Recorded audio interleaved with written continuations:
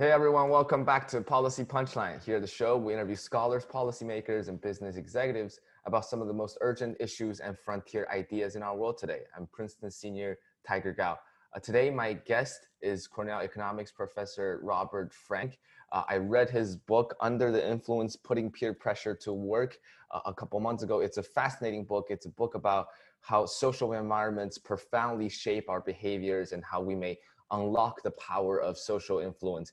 And to say this book changed many of my previous thinking about economics is an understatement, I would say, because there are so many fascinating ideas from behavioral contagion to consumption taxation that really changed the way I think about economics in so many ways. So it's a great honor for me to have you on the show, Professor Frank. Thanks so much for taking the time joining me. It's my pleasure. Thanks for inviting me, Tiger. So Professor Frank, why don't we dive right in? I kind of gave a very brief overview of the book, but to be honest, there's actually so many foundational ideas that are being put in. Why don't we just start with a brief overview from your side, what you hope to accomplish with this book, and we'll take it from there. Sure. The starting premise of the book is actually quite simple and uncontroversial. It's the old social psychologists' maxim. They've always station, not the person. And by that, what they mean is that when we see somebody behave a certain way, our impulse is to ask ourselves what kind of a person would do such a thing. And the psychologists say, no, that's not the right way to think about it at all. Traits of character and personality aren't the most important explanations for most behaviors we see out there.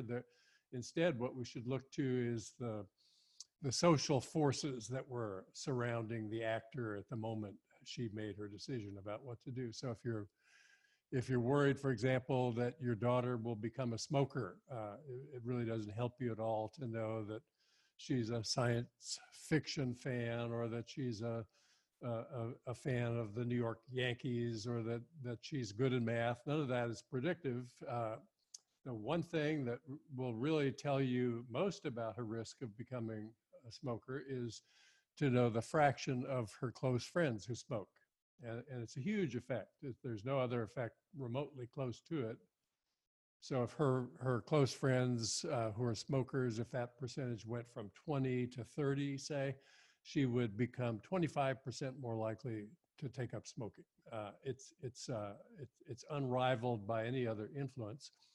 Anyway, that's completely uncontroversial. The social environment shapes what we do, for ill in many cases, as in that example, but often for good too. We follow good examples as well as bad ones. What's also uncontroversial is that the social environment itself is a consequence of the choices we make. The causal arrows go in the second direction also.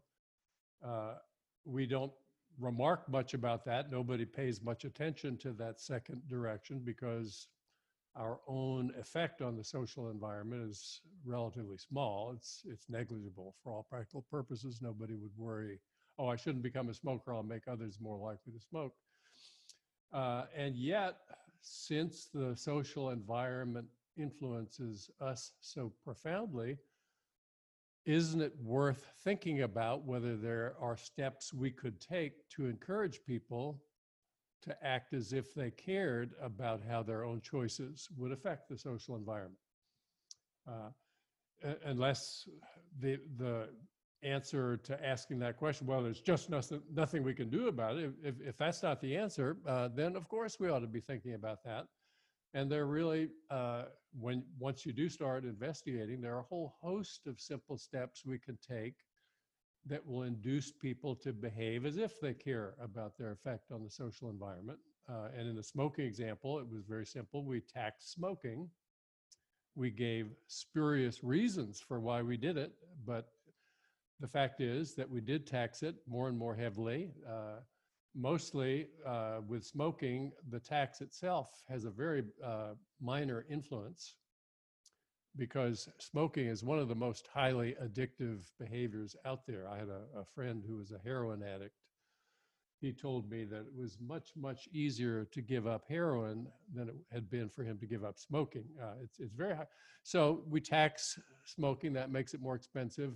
Most smokers plow ahead anyway, they keep smoking.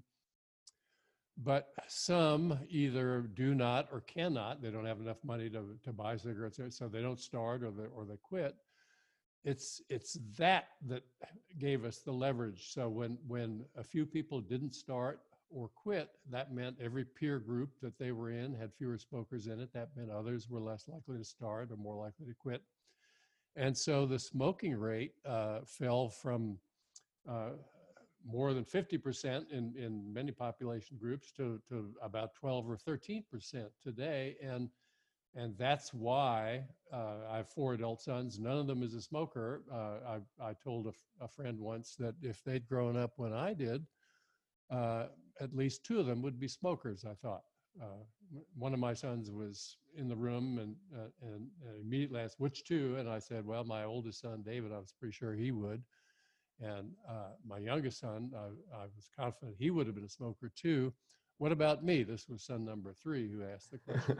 He seemed offended that I didn't think Right. he would have been a smoker. Well, all right, maybe you would have been too. So we'll make 3 out of the 4. My second son wouldn't have smoked no matter when he'd been born. I'm pretty sure about that. But, it's a great thing that none of them smokes.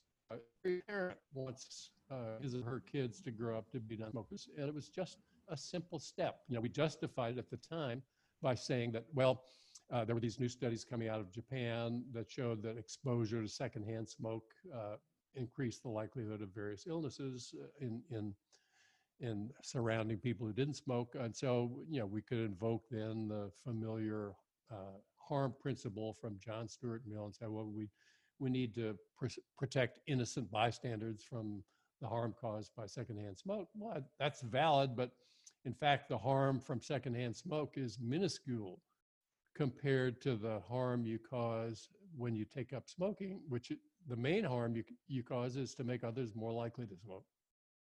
Got it. And I think this is the idea, a story that you first talked about in the introductory chapter of your book, which is about smoking. And I think one of the central claims that you made is that we have a powerful and legitimate public policy interest in encouraging socially beneficial memes and discouraging socially harmful ones, which means for something like smoking, you should really actively discourage it because it's not something that once you do it, you just harm yourself. You also encourage other people to do it. And that's kind of the idea. Yeah, I call these behaviors, I call them behavioral externalities.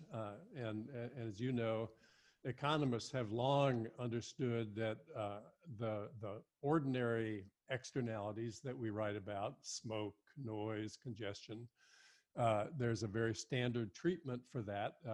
It's misleadingly attractive for producers to emit smoke into the air because filtering out costs money, and we let them do it for free. And so the efficient, direct solution to that kind of a problem is to tax emissions of smoke into the air. And we know that when we've done that, it's been hugely effective and very fast in getting emissions levels down.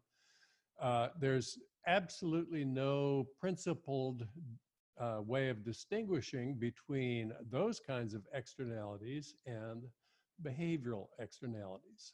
And so, of course, everybody wants to be able to behave however it pleases him or her in any situation. But as Mill emphasized, your right to do as you please stops when you cause undue harm to others. He didn't say undue harm, he just said harm.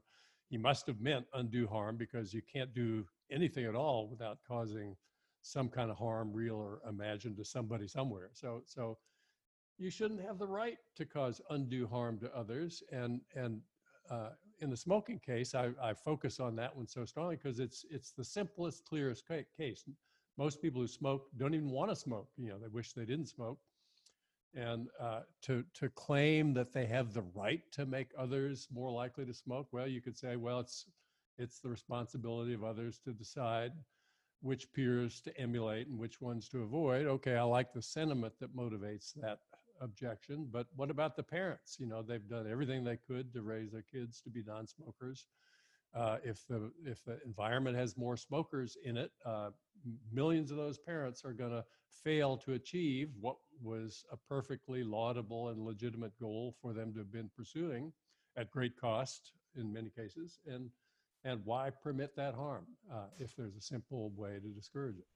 And I think it's the same logic even in today's coronavirus crisis, is that if nobody around you wears masks, then there seems to be a social stigma around wearing masks, and then people don't wear masks. It would be so easy to get the fraction of the population wearing masks to shoot up to close to 100%. You know, if the people that we see out there, the people in positions of responsibility, were all wearing masks and encouraging others to do likewise, then everybody would do it and nobody would complain and feel put upon. You know, now it's this you're not the boss of me silly objection, as if to say, I have a right to put you and your family members at greater risk of infection and death.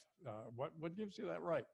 And I think that's something that people didn't initially grasp at the beginning stage of the crisis, is that their action of whether they wear a mask or not, whether they get infected or not, are very much, kind of influential to other people's health Yeah, as well. yeah, it makes a big difference. Exactly. So, and there's another central idea that you explored, is how Adam Smith's concept of invisible hand has been somewhat greatly misconstrued during or overblown by the free marketeers, and we want to think that somehow individuals make the most rational choices, but you explain how individuals are constantly under the influence, like the title of your book, because they're influenced by others' behaviors. The implication is that their actions are often not made in the most rational sense. Would you mind just quickly explaining more about that idea? Sure. I think we can probably date from the time of Reagan and Thatcher the renaissance of enthusiasm for the invisible hand idea. The modern disciples of Adam Smith are much more enthusiastic about the invisible hand idea than Smith ever was. I mean, Smith's contribution was incredibly important. You know, he showed, and it wasn't new even then, he showed that producers introduce cost-saving innovations and product quality improvements, not for the good of society. That wasn't their motive. They were trying to steal market share from their rivals, and that was a good strategy to do it. I think that much had been known long before he wrote, but what he added was that that's not the end of the story.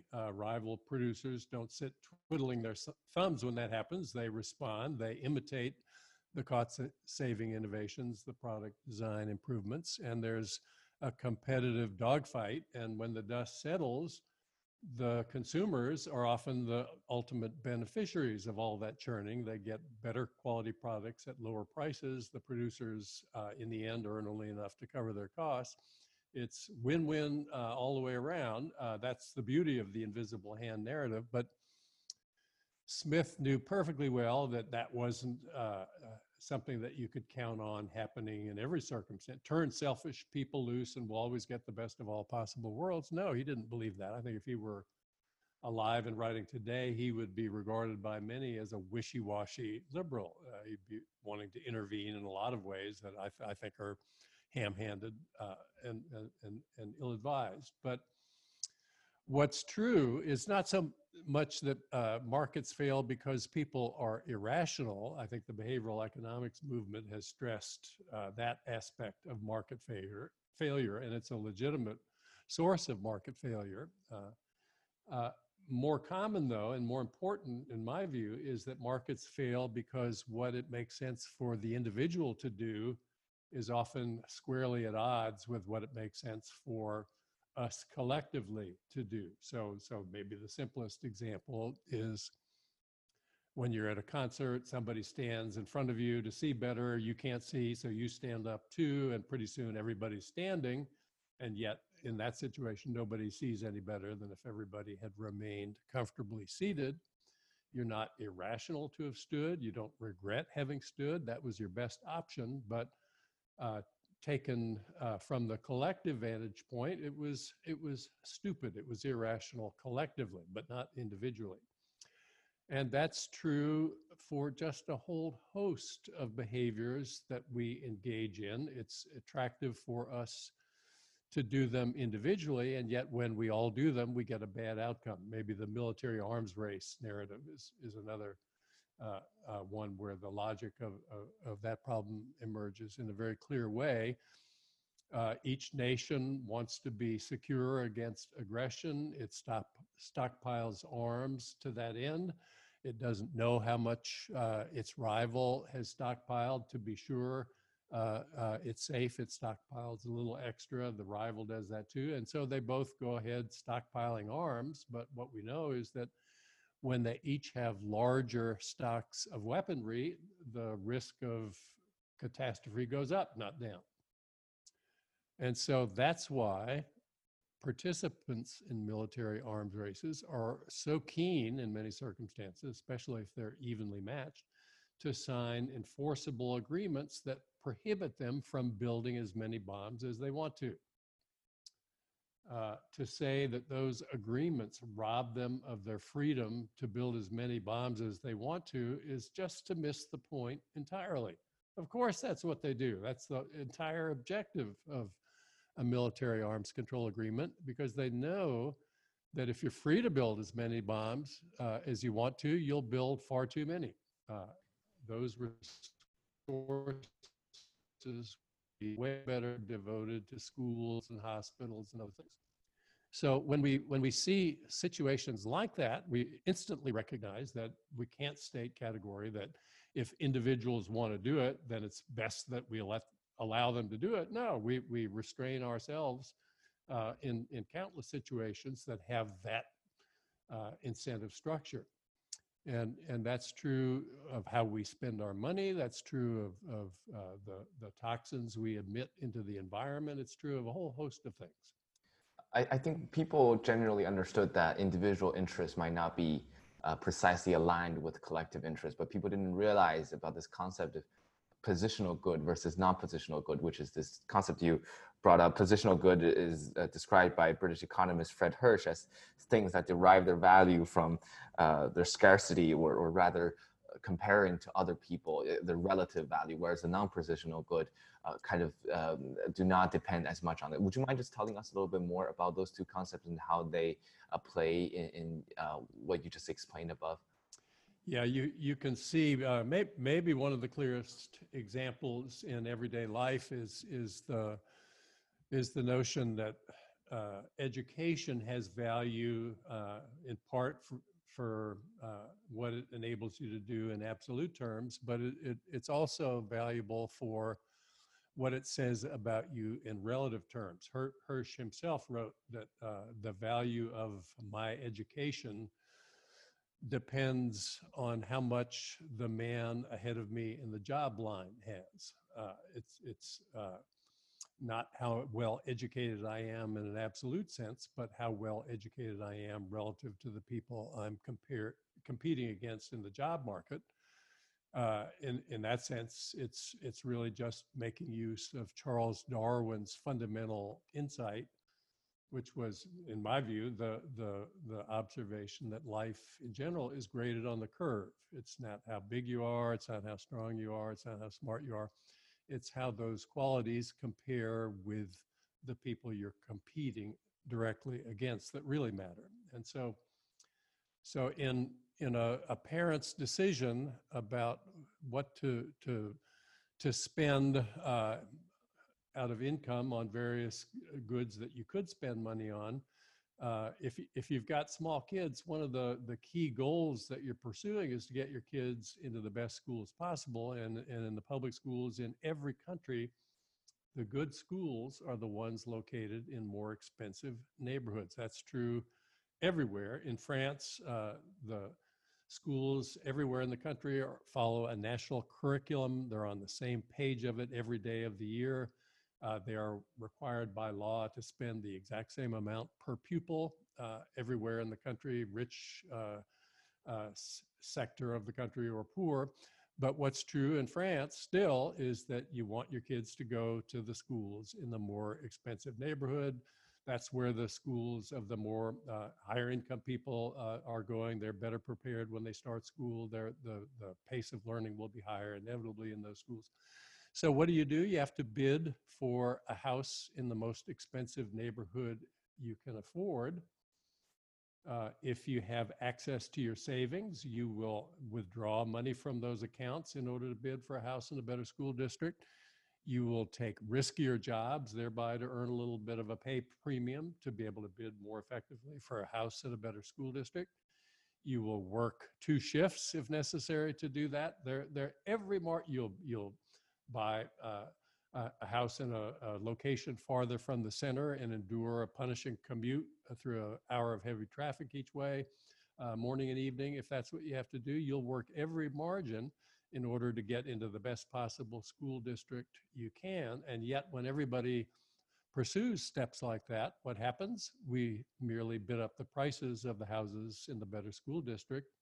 When the dust settles, half of all kids go to bottom half schools, exactly the same as before. Because the schools are still the same schools. Yeah, the schools are evaluated in relative terms, much like everything else in life.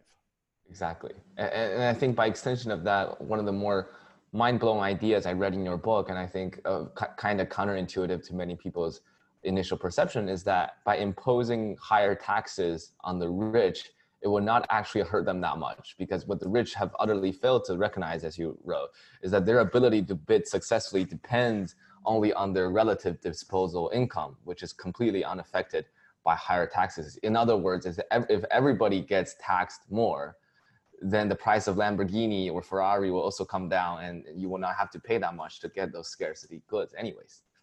Yeah, I think the interesting thought experiment that works for me there is to compare a high tax country with a low tax country. Taxes being higher on the wealthiest in each country, but lower in one than in the other. Of course, when people have more after-tax income, they spend more. And so in the low-tax country, they would be driving Ferraris, perhaps $300,000 cars. In the high-tax country, they couldn't afford them. They would be driving the lowly Porsche 911 Turbo, which costs half as much, $150,000.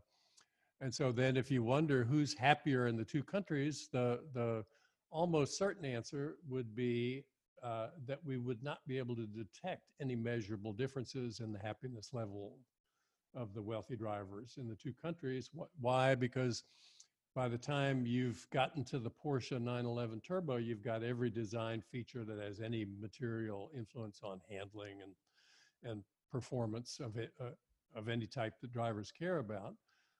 And in each case, the drivers in each country, and they don't interact with one another since they're in distant locations, they know they're driving the best car on the road in that local environment, and that's really what seems to matter most saliently to them. So they'd be equally happy if everything else were the same in the two countries, but the rub is that everything else wouldn't be the same. So you can adopt however aggressive a view you want to about how wasteful government is. Oh, they build bridges to nowhere. They crown welfare queens by the hundreds every day.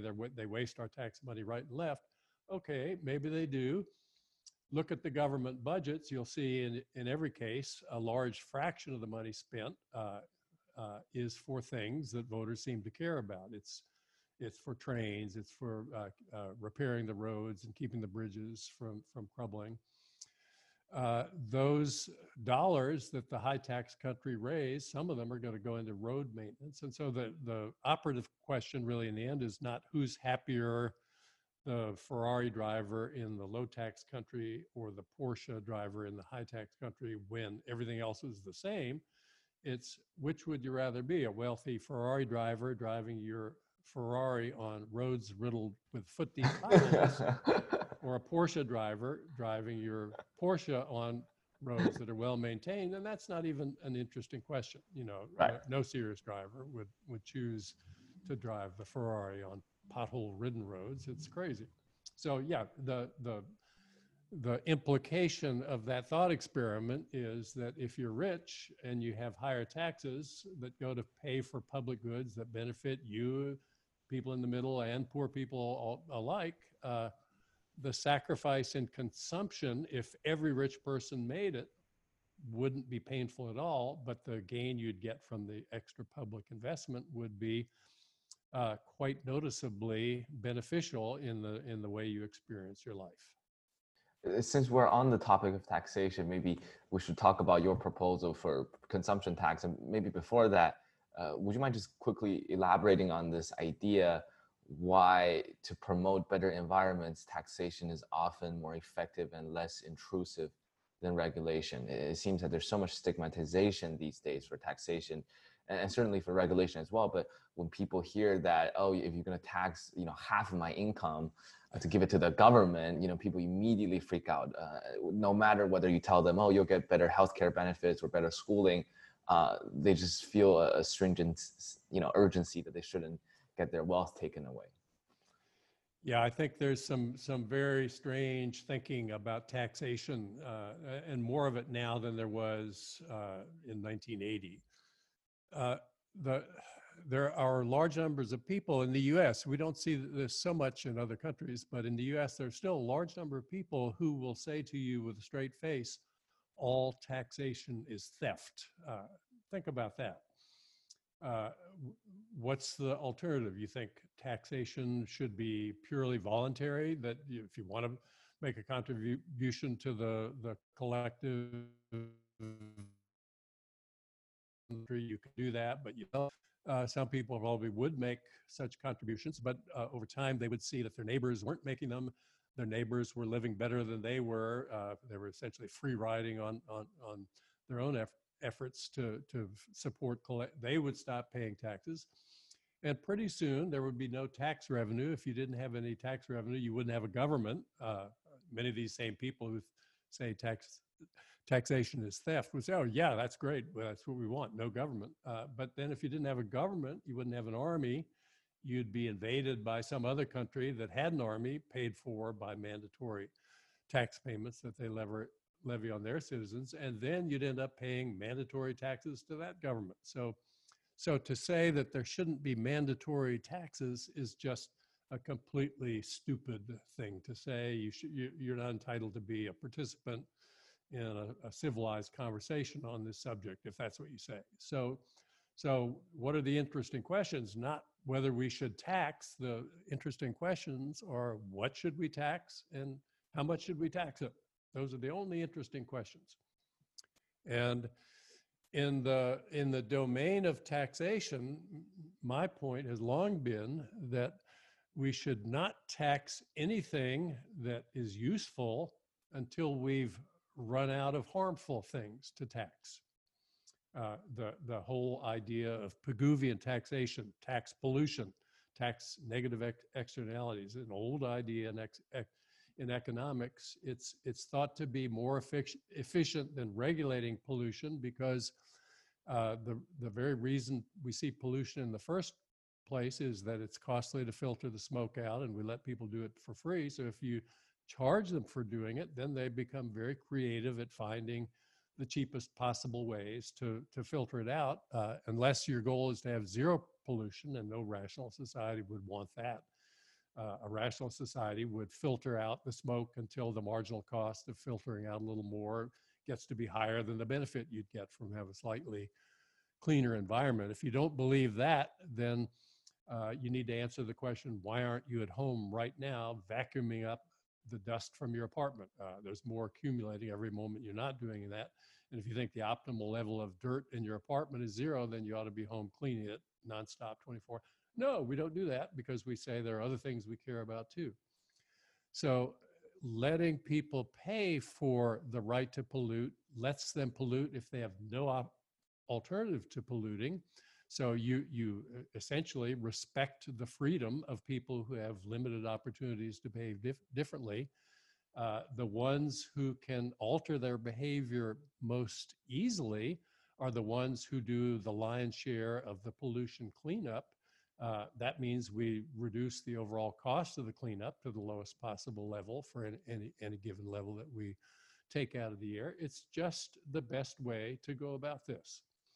And So, so, sorry, Professor Frank, just yeah, to quickly clarify on that point, what if people criticize that idea and say you're essentially giving the large corporations a way to buy pollution as long as they paid the tax? well, people did say that. In fact, that was one of the objections. Oh, you're letting rich firms pollute to their heart's content. That, first of all, was not what the policy allowed. The policy said, one of the early examples of it was a market for SO2 permits, tradable SO2 permit. You want to emit SO2 into the air, you need a permit. Well, there were a limited number of permits made available, and so you couldn't pollute as much as you wanted to. But think about the implicit model of behavior behind that objection. Why do firms pollute? That model suggests that they pollute because they derive pleasure from polluting.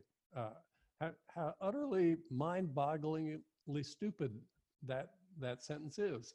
They pollute because it's cheaper to pollute than not to pollute. If you charge them to pollute, they'll figure out ways not to pollute. So no, it's absolutely the sensible way to go about it. It's been studied. It works. Cities have imposed congestion fees. They limit congestion very quickly. The people who pay the biggest congestion fees are very happy about the policy. We should have taxed carbon emissions long ago. People object, oh, the poor could never pay the fees. Well, we don't need to charge on net.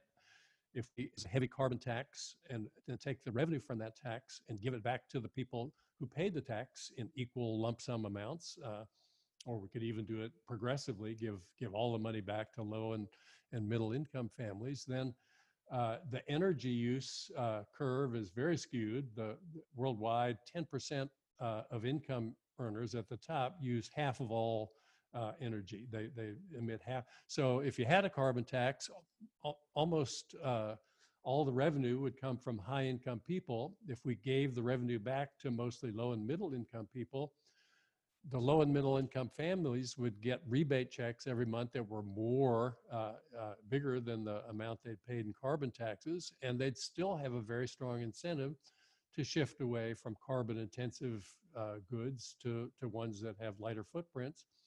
What's not to like about that?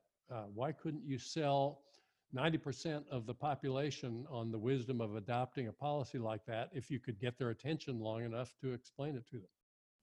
So before we get into that idea about climate change, I think the major takeaway at this point for our listeners to really understand is that taxes have this kind of hidden quote unquote opportunity cost, in the sense that if you raise taxes on beneficial activities like business payrolls, you are freeing up tax burdens that otherwise can be shouldered by harmful activities, and you actually end up discourage savings. Every extra dollar you raise from a tax on a harmful activity is a dollar you can use to fix the roads and build high-speed trains, but it's also instrumental in reducing the harm caused by those activities. And every dollar that you raise from a tax like that is a dollar less you need to raise from a tax on a beneficial activity. You mentioned payrolls. That's maybe the clearest example. We tax payrolls heavily, about 12.5%. When you add the worker and the employer levies together, it's a non-trivial tax on the firm's decision about whether to hire a worker. There are lots of workers firms would want to hire that they don't want to hire now that we have this tax. Why would we want to discourage firms from hiring workers? There's no harm caused by hiring workers. We want to encourage that, not discourage it. So tax harmful activities, don't tax useful activities. That should be the mantra guiding every tax policy discussion. Many people would have said, well, you can't raise much revenue by taxing harmful activities. That's because they were too blindered in their view of what constitutes harm. I mean, if you think of harm as only hitting somebody over the head with a baseball bat, yeah, there aren't that many things you can tax. But if you think of the things we do that harm one another more generally, there's just an enormous latitude for raising revenue by taxing harmful activities. And these taxes don't tell you can't do the thing you want to do. They just say you're causing harm when you do it. And it's totally fair to ask that you pay recompense to the people you're harming when you do that thing. So, Professor Frank, why don't we jump right into your tax proposals for climate change, carbon tax, and such? So, because as you mentioned, we could have a very realistic way of encouraging people to use renewables, or whether using social pressure to encourage people to use solar panels on their roofs. Those are very easily accessible and doable ways to promote a green economy. Yeah, the climate conversation now seems to me to have made some progress from where we were a couple of years ago. In the book, I've got a picture of Inhofe, the senator from Oklahoma. He has brought a snowball onto the Senate floor as proof that global warming is a hoax. Yeah. I think he would not do that today. He was ridiculed for doing it when he did it, but he would be so roundly ridiculed for doing something like that today that I don't think he would feel any inclination to make a gesture like that. The people who are saying climate change is a hoax perpetrated by this and that other moneyed interest are more silent now than they used to be, and that's progress. But we're not seeing any really effective action on climate change. I think the conversation is now stalled at a different level. We know it's a problem. We know we ought to do something about it. But I think the sense now is that perhaps there's nothing we can do about it. Maybe it's too late, and that even if there were something we could do about it, the cost of doing it would be so vast that it would be unthinkable for voters to be willing to bear that cost unless they were faced with human extinction tomorrow. You know, if it's 10 years from now, even or 20 or 30, that's too far away for people to be willing to accept the current sacrifice.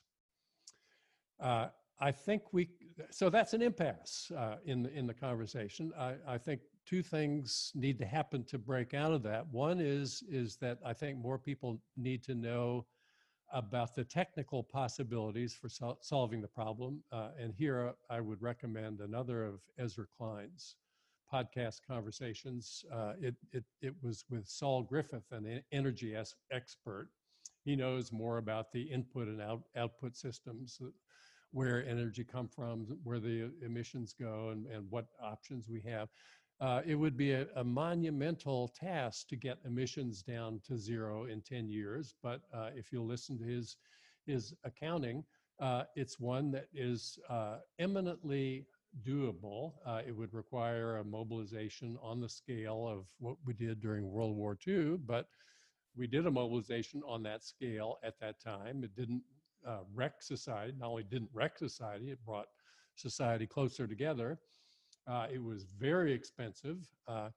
And I think his prescription is we need to make financing available so that everybody can adopt the green energy innovations, not just wealthy families, which are mostly what we're seeing now. So we need to make this all available essentially for free to people, but it doesn't address how we would do that. And I think that's the next hurdle is how do we pay for all this? And that's where I think a clearer understanding of how behavioral contagion has shaped our spending patterns would reveal to us that we could actually pay for that expense without really having to demand many painful sacrifices from anyone.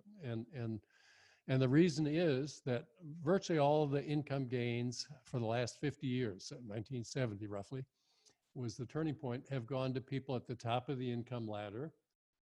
They've been doing what's completely normal for everybody at every income level. They've been spending more. That's what poor people do when they get more money. That's what rich people do. They've been building bigger mansions, buying more expensive cars. They've spent more on their daughters' wedding receptions. The average reception in the U.S. now is $36,000. It was $10,000 in inflation-adjusted terms in 1980. Nobody's happier today because they're spending 3 times as much on wedding receptions. It's just raised the bar that defines what people think of as adequate. You know, I never heard of a destination wedding when I was young. My kids are going to destination bachelor parties now.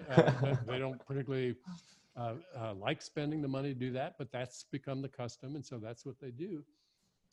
If people at the top were taxed more heavily, and we could talk about whether income taxation or consumption taxation would make more sense, but that's a detail.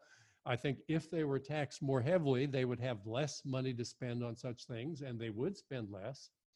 And what would happen as a result of that is that when all spend less on those things, nobody would be any less happy. It would just be that the expectation would be that the new normal defines what we do here.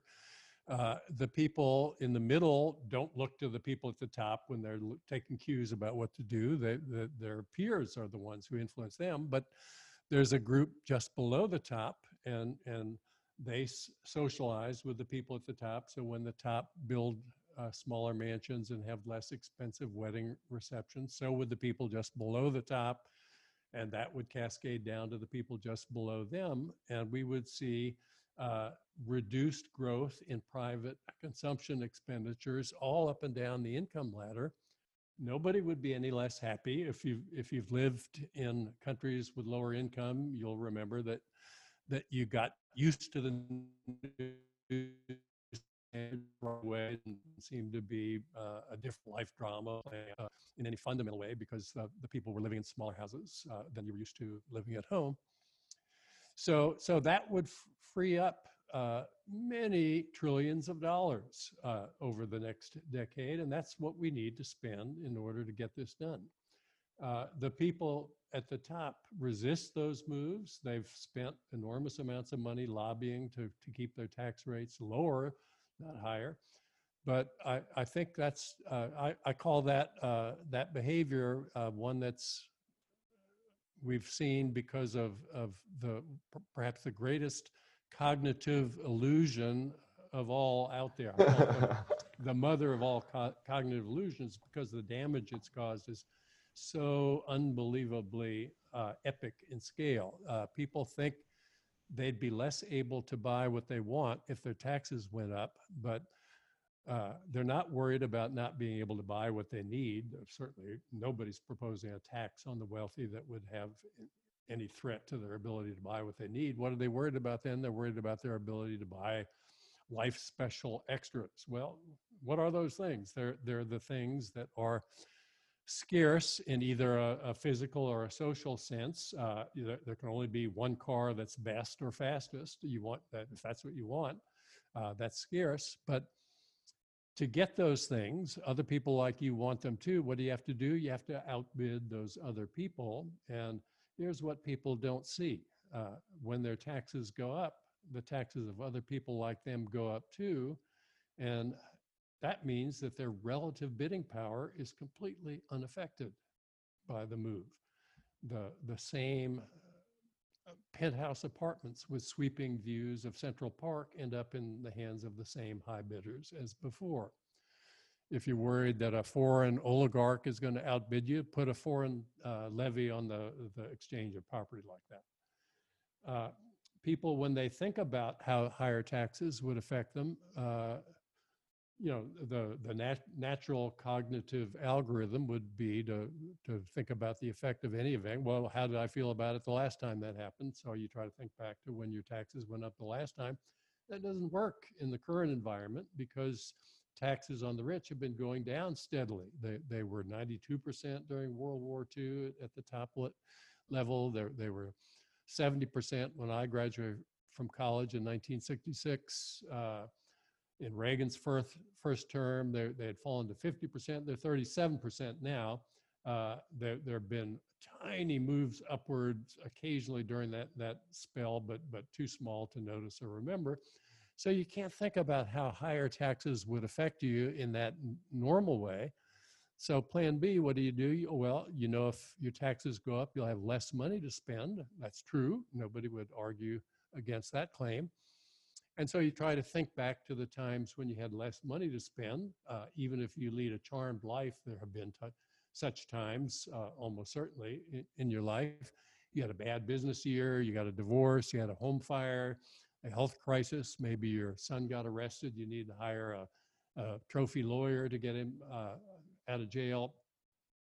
All those times you had less income. All those times, as you vividly remember, you were very, very unhappy about that move. But what you don't remember is that each one of those times was a time when you had less money and everybody else had the same amount of money as before. Yes, you were less able to bid for what you want during those times, but that's not the way it would be if you paid higher taxes. Exactly. I see in the back of your bookshelf, you have Thomas Piketty's Capital, the famous book, and so many new literature have emerged in the past couple of years about how the rich are paying lower and lower taxes, the triumph of injustice and such. So, and maybe we could just go a little bit deeper on your proposal, especially how you mentioned the detail of whether income taxation versus consumption taxation, which would work better in this context. Yeah, the rich think they've won this battle by getting lower tax rates. My claim is that they've actually shot themselves in the foot.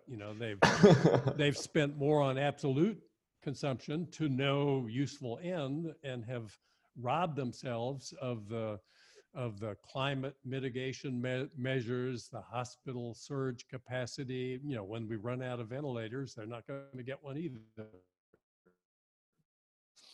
So they through the strategy that they pursued. But as to your question about whether to tax income or consumption, if you focus on the logic of taxing harmful activities, earning income isn't a harmful thing. A lot of people have argued that, well, when societies get richer, nobody really gains. We just get used to it. That's true for a lot of consumption activities, but it's not true generally for the wealth level of a society.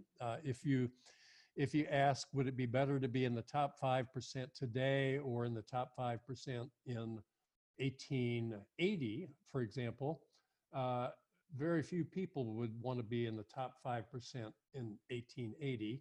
Why? Because if you were in the top 5% there and you had 5 kids, 3 of them were going to die before they got to be 10 years old. That doesn't happen anymore. And the reason it doesn't happen is because we're so much wealthier now. So wealth is a good thing. We don't want to tax the things that bring us better lives, but beyond a certain point, consumption doesn't have any really powerful beneficial effect on the quality of people's lives. If all the mansions were to double in size, if all the wedding celebrations were to become twice as expensive, nobody would be any whit happier after that happened than they are now. That's something that's one of the few robust findings that comes out of the literature on the determinants of human well-being. That beyond a certain point, nobody would, and yet when others consume beyond that point, it puts pressure on others to do likewise. If you're a billionaire and you stage a wedding reception for your daughter that is way less elaborate than what people in your circle do, then the guests go away, say, oh, what's the matter with Frank? He didn't understand what an important day this was for his daughter. If we all spent less, that would be fine. But if I spend less, not so much. And that is why consumption tax could. That's the reason why a steeply progressive consumption tax would really target the inefficiency in the economy much more acutely than a tax on income. If we tax income, we're taxing spending and we're taxing savings too. Savings is not a bad thing. Why do we want to tax savings? exempt savings from tax. Put it in an account like we do. So the way you would administer a progressive consumption tax is you would say, report your income to the IRS the way you do now. Simplify that in the process, of course. That would be a good thing to do independently of anything else you did. So report your income, then document your savings. We do that now for tax sheltered retirement accounts. The difference between those two numbers, your income minus your savings, that's how much you spent during the year. Take off a big standard exemption, that's your taxable consumption. Have very low rates on that taxable consumption to start. Once you get up beyond $1 million, $2 million a year of taxable consumption, the rates can go above 100% even. Nobody's going to say society will grind to a halt if we discourage billionaires from putting another wing on their mansion. They will instead put those dollars somewhere else where they'll do some good. And the extra investment that will be channeled in the capital market to useful projects will in the end cause the economy to grow more quickly. We think growth, oh, that's a bad thing. Well, no, it's not a bad thing. It's growth in certain kinds of things that's bad. So if we tax the growth of harmful things, we can keep that growth in check while encouraging growth of useful things. If you take piano lessons, the amount you pay your teacher is part of national income. If that number gets bigger because people have more money to spend on such things, that's not a bad thing. That's a good thing. On taxation, I would be really remiss if I don't ask you this question that Professor Branko Milanovic and I were talking about. And so Professor Milanovic posed this question to me. He said, John Rawls in A Theory of Justice argues for the replacement of income taxation by the taxation of expenditures. And he gives very logically foolproof reasons. But Professor Milanovic said that we know that all consumption taxation is somewhat regressive.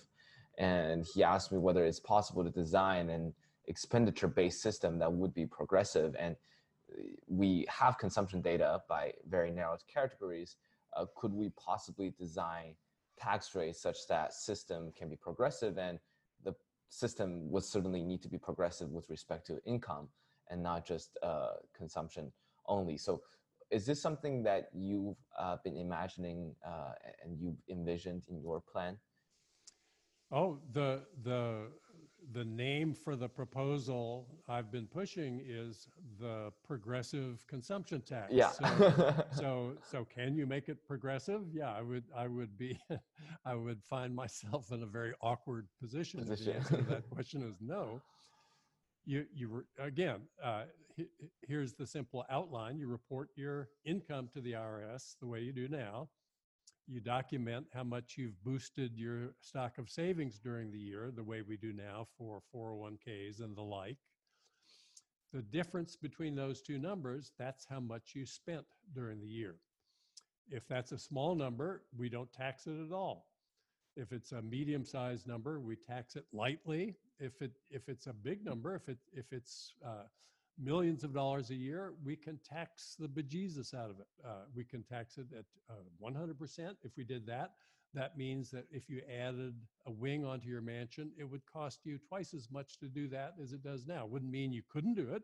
It would just cost you twice as much to do it as it does now. And some would say, well, the billionaires, they would do it anyway. What do they care? No. What we know is that local standards influence what you do. In New York, there are many billionaires. They could afford to live in 100,000 square feet if they wanted to. Most of them live in apartments that aren't any more than 10,000 square feet. Why don't they live in bigger units? Because real estate prices in New York are so high per square foot that the standard in New York is to live in more compact spaces. And that standard affects what billionaires do as much as it affects what people who are struggling to get by do. If we would move to a Midwest city where real estate prices per square foot are much lower, that same billionaire would live in a unit that was 4 times that big. So we know that the price you pay for the next dollar you spend is going to influence how you spend your money. So, are there any policymakers and legislators on the Capitol Hill, for example, that are pushing for this kind of vision of progressive consumption tax? How do you foresee as ways in which your proposal could be gradually translated into legislation and also raise more public awareness, either on a state level or federal level? Yeah, the Senate did have a bill that it never actually got around to voting on because crisis eruptions in other domains pushed it off the agenda, but it was called the Unlimited Savings Allowance Tax. That's probably a better marketing name than mine. Uh, the bill was sponsored by Nunn, the Georgia Democrat, and Domenici, a conservative Republican. It had bipartisan support. Senators. It never got on. There are books about it. There were two conservative economists from the American Enterprise Institute who advocated a progressive consumption tax in a book in 2012.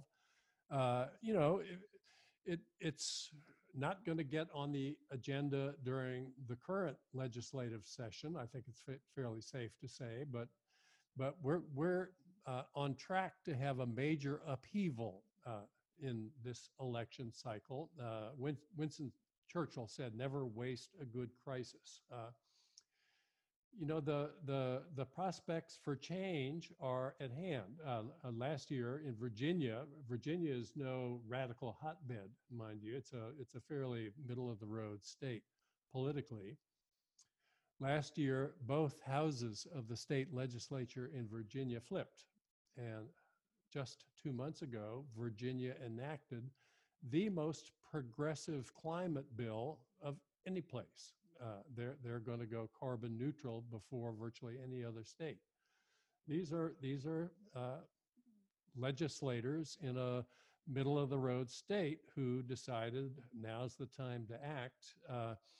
We will see in November people on the ballot who want to make changes like the ones we've been talking about, really tackling the climate challenge seriously, really investing more heavily in medical research so that when the next pandemic comes, we won't be caught so flat-footed. There'll be candidates who want to do that. There'll be candidates aplenty who say, no, the current path is the right one to be on, and it's our choice.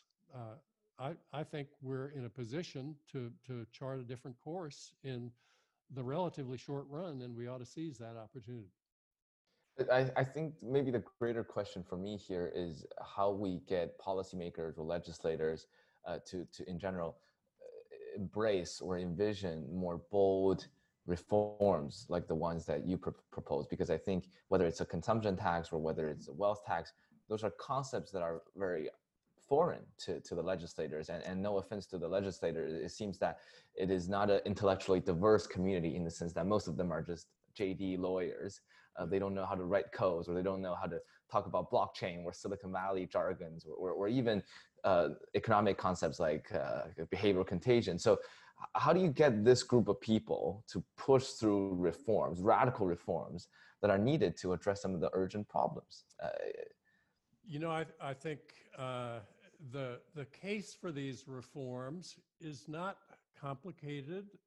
You don't need a PhD in order to be able to understand the logic of the arguments in favor of the kinds of changes that we've been talking about. I said near the end of my conversation with Ezra Klein that I seldom had any regrets about not being a billionaire. I think it would be a pain in the ass to be a billionaire in many ways. But if I were a multi-billionaire, what I would do straight away is I would go to Pixar. I would offer their best animation team salary twice what they earn now if they would come and work for me. I would have them produce a 5-minute video explaining why a stiff carbon tax that was revenue neutral would end up having 90% of voters with more money to spend at the end of each month than they have now, while at the same time giving everybody a very powerful incentive to adopt cleaner energy choices. I think if I bought airtime enough to have everyone see that video 6 or 8 times, then it would be very hard for a legislator not to vote for a policy like that. It would be so fervently demanded from voters who would have no trouble understanding why it would be in everyone's interest to do that, that they wouldn't be able to resist it. So is this a problem we can solve? I think it is. I wish I knew Michael Bloomberg personally, or Bill Gates personally, or any of the people who solve this problem. You can do this. The government, if key people in the government in the next administration were convinced that this were a set of policies that would make sense for everybody to embrace, they could sponsor the communications effort that would get voters behind something like these policies. Professor Frank, I suppose if you were a billionaire, you would be able to get in touch with Bill Gates or someone and fund your own political candidates with super PACs to try to push through those legislations. I would. The interesting argument that I've heard, at least for criticism for the wealth tax, is that something like the wealth tax would be unconstitutional. And there are many tax proposals that will simply be knocked down in Supreme Court and too radical for people to accept. So how would you look at those? What are your thoughts on wealth tax? Do you see any possible Supreme Court dangers per se for your proposal? Yeah, you're really talking to the wrong authority on that subject. I don't have any idea about the constitutionality of it. Right. The economics of a wealth tax make very good sense if it's enforceable. I know there are legitimate questions about the steps people could take to evade the wealth tax, whether it's practical to make it sufficiently airtight so it would function in the way intended. I don't know the answer to those questions either.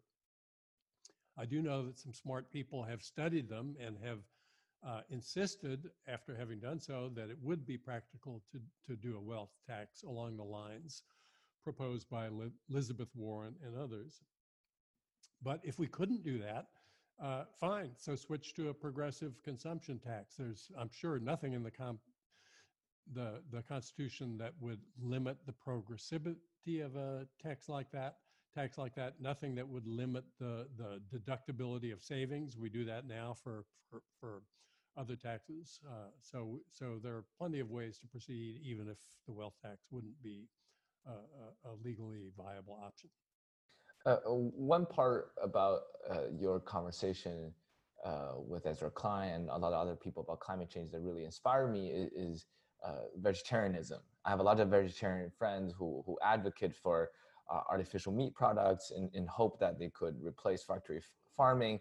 And having read your book, and I think promoting artificial meat or vegetarianism in general could be this great experiment of behavioral contagion. So if more people around me are adopting, accepting, embracing vegetarianism, that would help reduce meat consumption and therefore help with climate change.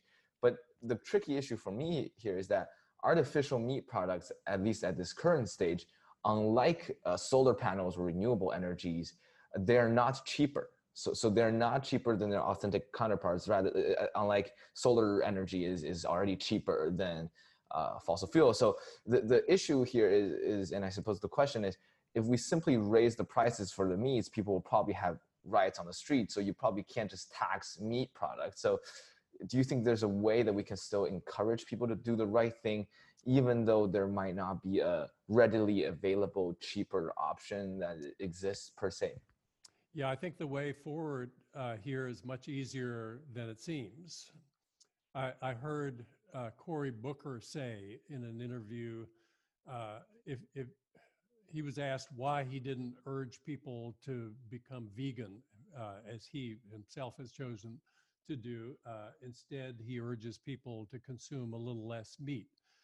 And his answer, I thought, was instructive. He said if he urged people to go vegan, maybe 0.1% of his listeners would follow that exhortation. If he asked people to eat a little less meat, maybe meat consumption would go down by 2 or 3%. So an order of magnitude difference. So just for practical reasons, he didn't urge people to become vegans. He just urged them to cut back. Most people, when they think about becoming vegan, feel a very strong negative reaction to the prospect of doing that. And so I think the way forward, I'm not a vegetarian, but I, like most people, feel that throughout much of my life, I ate more meat than was good for me. Why did I eat to the degree that I did? Because that was the custom to eat in that fashion among people in my immediate family and friend group. And so if we taxed meat in a revenue neutral way, remember the effect of that would be not to burden low and middle income families. The rich spend much more on meat than people elsewhere in the income distribution. So you tax meat, take the revenue from that tax, redistribute it in lump sum amounts to low and middle income families, so they're not damaged by it. They've got more meat. They've got more money at the end of each month than they had before you taxed meat. Then each of them faces a completely different set of incentives. They could eat the same amount of meat as before, in which case they'll be spending a lot more money than they would if they shifted even slightly in favor of plant-based foods. And if they shifted in favor of plant-based foods and the friends did likewise, then it would become the custom in their circle to eat less meat, and they wouldn't find it burdensome to do so. When they had friends over for dinner, friends wouldn't be offended that they didn't serve such large meat portions as before, and we would see a path towards greatly reduced meat consumption that wouldn't involve any pain and suffering at all. I think maybe another greater question here, going back to our idea of behavioral contagion, and we've talked about Adam Smith's invisible hand. I think the greater issue here is that people don't often recognize that economic is not an objective science. It is rather built upon a set of assumptions that often do not hold true in reality when irrational agents come together. So before we end the interview, I also want to just have a quick discussion with you about how economics could or possibly need a reworking, a fundamental bottoms-up rethink in terms of the way assumptions and theories come together.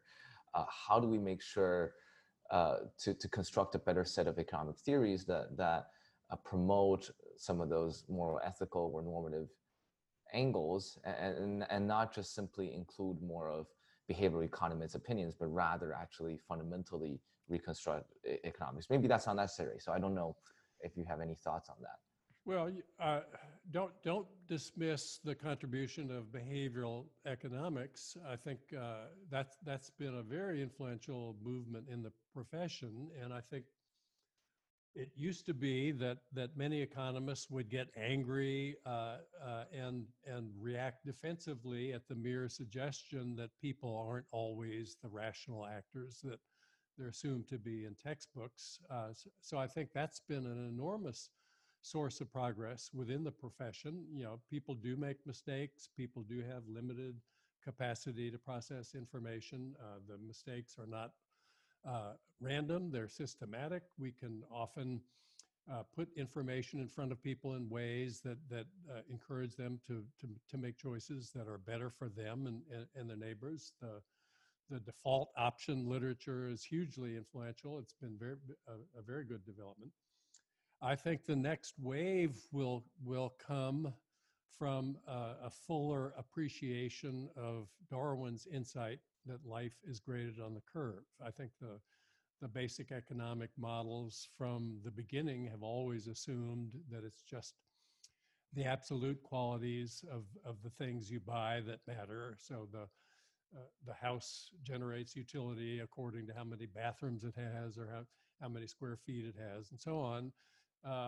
Those things matter up to a point, but I think we now know enough to say confidently that it's the relative aspects of things that matter as much or more than the absolute aspects, and the analytical and welfare implications of those two views are different in orders of magnitude greater than the welfare implications of the observation that people make mistakes when they make decisions. You know, if you make mistakes, you can read a book, you can talk to a wise friend, you can figure out ways of avoiding your tendency to take sunk costs into account when you make decisions.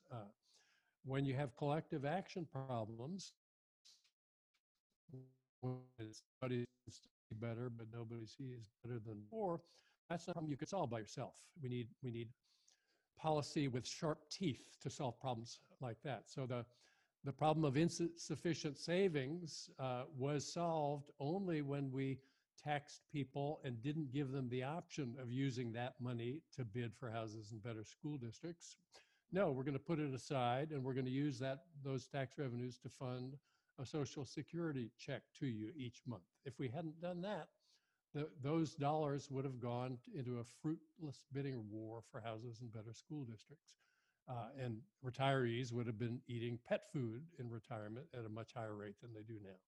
So yeah, I think we haven't fully incorporated the reasons for many of the policies that we've adopted. We don't regulate safety because people don't know what the risks are so much as we regulate it because people as individuals have incentives to take risks that are misleadingly attractive.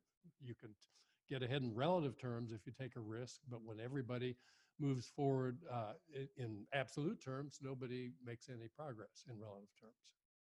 That's why we regulate safety. You also mentioned this very interesting passage in your book for Adam Smith. You know, Adam Smith believed that markets could function adequately only in the context of an elaborate foundation of laws and ethical norms of the sort he described in his book, The Theory of Moral Sentiments, which was published almost 2 decades before the more famous The Wealth of Nations that everybody talks about. So do you think our economic system today has a sufficient set of norms and moral ethical groundworks that help guide economic theories? Because a lot of people say what the COVID-19 crisis revealed is that we've completely mispriced, misvalued the essential workers. It is disastrous capitalism, and there's so much reflection going on. Yeah, I'm a big fan of the theory of moral sentiments. Much of my own work has been related to work that Smith really launched in that book. And I think that the economics profession is probably slow to embrace the emotional dimensions of moral life and would profit by being much more receptive to material along those lines. Yeah, I totally agree. I was mainly wondering for an undergrad like me or someone who does not have a PhD in economics, what one can do to better understand some of those normative aspects of economics. Because for me, you know, I've taken intermediate microeconomics, intermediate macroeconomics. I've done well in those classes, but you know, those classes, first of all, the theories are all layered behind many complex layers of assumptions, of rationality and such. Yes. So, and even after I understood those models, it seems that it's impossible for me to suddenly incorporate normative angles or moral discussions into economics, because it seems that economics and philosophy are so far apart from each other. So I don't know if you have any thoughts on that. You know, the discipline of economics originated in the discipline of moral philosophy. Hume and Smith were moral philosophers. It was really the bedrock of the origin of economics. And so the two are not really disjoint in any fundamental way. I don't believe. In philosophy, in moral philosophy, there are two competing schools. There are the deontologists. They say there are certain principles you need to follow, no matter what the consequences might be. And so against them are the so-called consequentialists. They said, no, there aren't immutable principles. The right thing to do is the thing that leads to the best consequences overall. I think economists have a natural tendency to be in the consequentialist camp. We weigh the costs and benefits of things quite routinely in talking about whether something ought to happen. And once you adopt that view, the two views aren't so disjoint as they seem. The recommendations of the deontologists and the consequentialists agree 95% of the time. I'm a consequentialist, and I think consequentialists have to embrace the idea that the things people care about are the things that have to go into the cost-benefit analysis that determines what we ought to do. You can't separate out feelings of sympathy for others who are in distress. You can't pretend that the pain of others is completely disjoint from your own experience. It's just not hard to integrate these things. I think we can embrace most of what most of us would regard as the normal dimensions of moral life without straying too far from the essence of what the cost-benefit way of thinking demands of us. We want to do the things that produce the best overall outcomes. Suppose you think we shouldn't do that. What would be your argument? We could do A, that would be a better outcome than doing B, but we ought to do B instead. That's a hard thing to defend. Interesting. I never really thought it would be such I wouldn't say easy, but more clear way of directly integrating economics and moral philosophy together, because I don't think undergrads, at least, were really taught foundational economics theories in that way. That's coming into the textbooks more and more. I'm a textbook author. We just added a long chapter on behavioral economics, which includes much of the material we've just discussed in it. And so I think gradually it's going to find its way into the curriculum. It's a slow process. Who was it? Progress takes place with every funeral. The people who are wedded to the old ways aren't going to change, but the people in your cohort are going to be much more open to a broader view of things, I think. Yeah, I'll tell you, I've talked to scores of podcast interviewers this cycle. I can't honestly say I've spoken with a single one who seemed better informed and more nuanced in his views of all this than you are. I think it was cut out really quickly again for the past 30 seconds. Sorry. I said I have talked to dozens of podcast interviewers about this most recent book of mine, and I can't say that I've spoken to a single one who struck me as better informed and more nuanced in his thinking about these kinds of issues than you are. Thank you, Professor Frank. This is a great compliment. We try our best to ask deep, insightful questions to our very renowned guests. It's a great honor for me to talk to you. And I think this book opened up some fundamental issues that I think will take me a long time to think about. I always had a passion for philosophical debates as well as economic issues, but as an undergrad, it's really hard to bring those two together. So since the name of our show is Policy Punchline, I just really have to ask you at the very end, what would be your punchline for this interview, whether it's for your thoughts on behavioral contagion or taxation or anything that you may feel compelled to convey to our listeners? Everybody's focused on the COVID crisis. It's the immediate threat, of course. It's a minor league threat when measured against the climate crisis. The climate crisis is a vastly bigger threat to our future than the pandemics that we're going to have to be dealing with. And the need to act quickly is absolutely critical. And the idea that we could enlist one another to speed action to solve that crisis is, I think, not nearly well enough appreciated. And if people would focus on that and take seriously the need to act quickly, I think that would be the step I would most hope to see taken as a result of conversations like this. Absolutely. We actually interviewed a Princeton politics professor, a pretty famous libertarian, Keith Whittington, a couple months ago, and we asked him the analogy between climate change and coronavirus. And I think the analogy is at least twofold. As you mentioned, one is climate change is a worldwide time-sensitive crisis like COVID. And also, second of all, governments must act very, very quickly and decisively in common interest rather than individual preferences per se. So, well, Professor Frank, that was a wonderful interview, and this concludes this episode of Policy Punchline. Please visit us on policypunchline.com. Follow and review, rate and review us on iTunes, Spotify.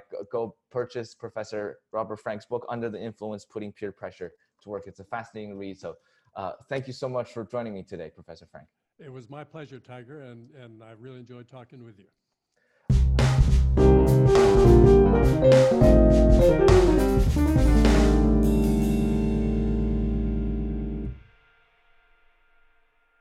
You've been listening to Policy Punchline, a podcast generously supported by the Julius Rabinowitz Center for Public Policy and Finance at Princeton University.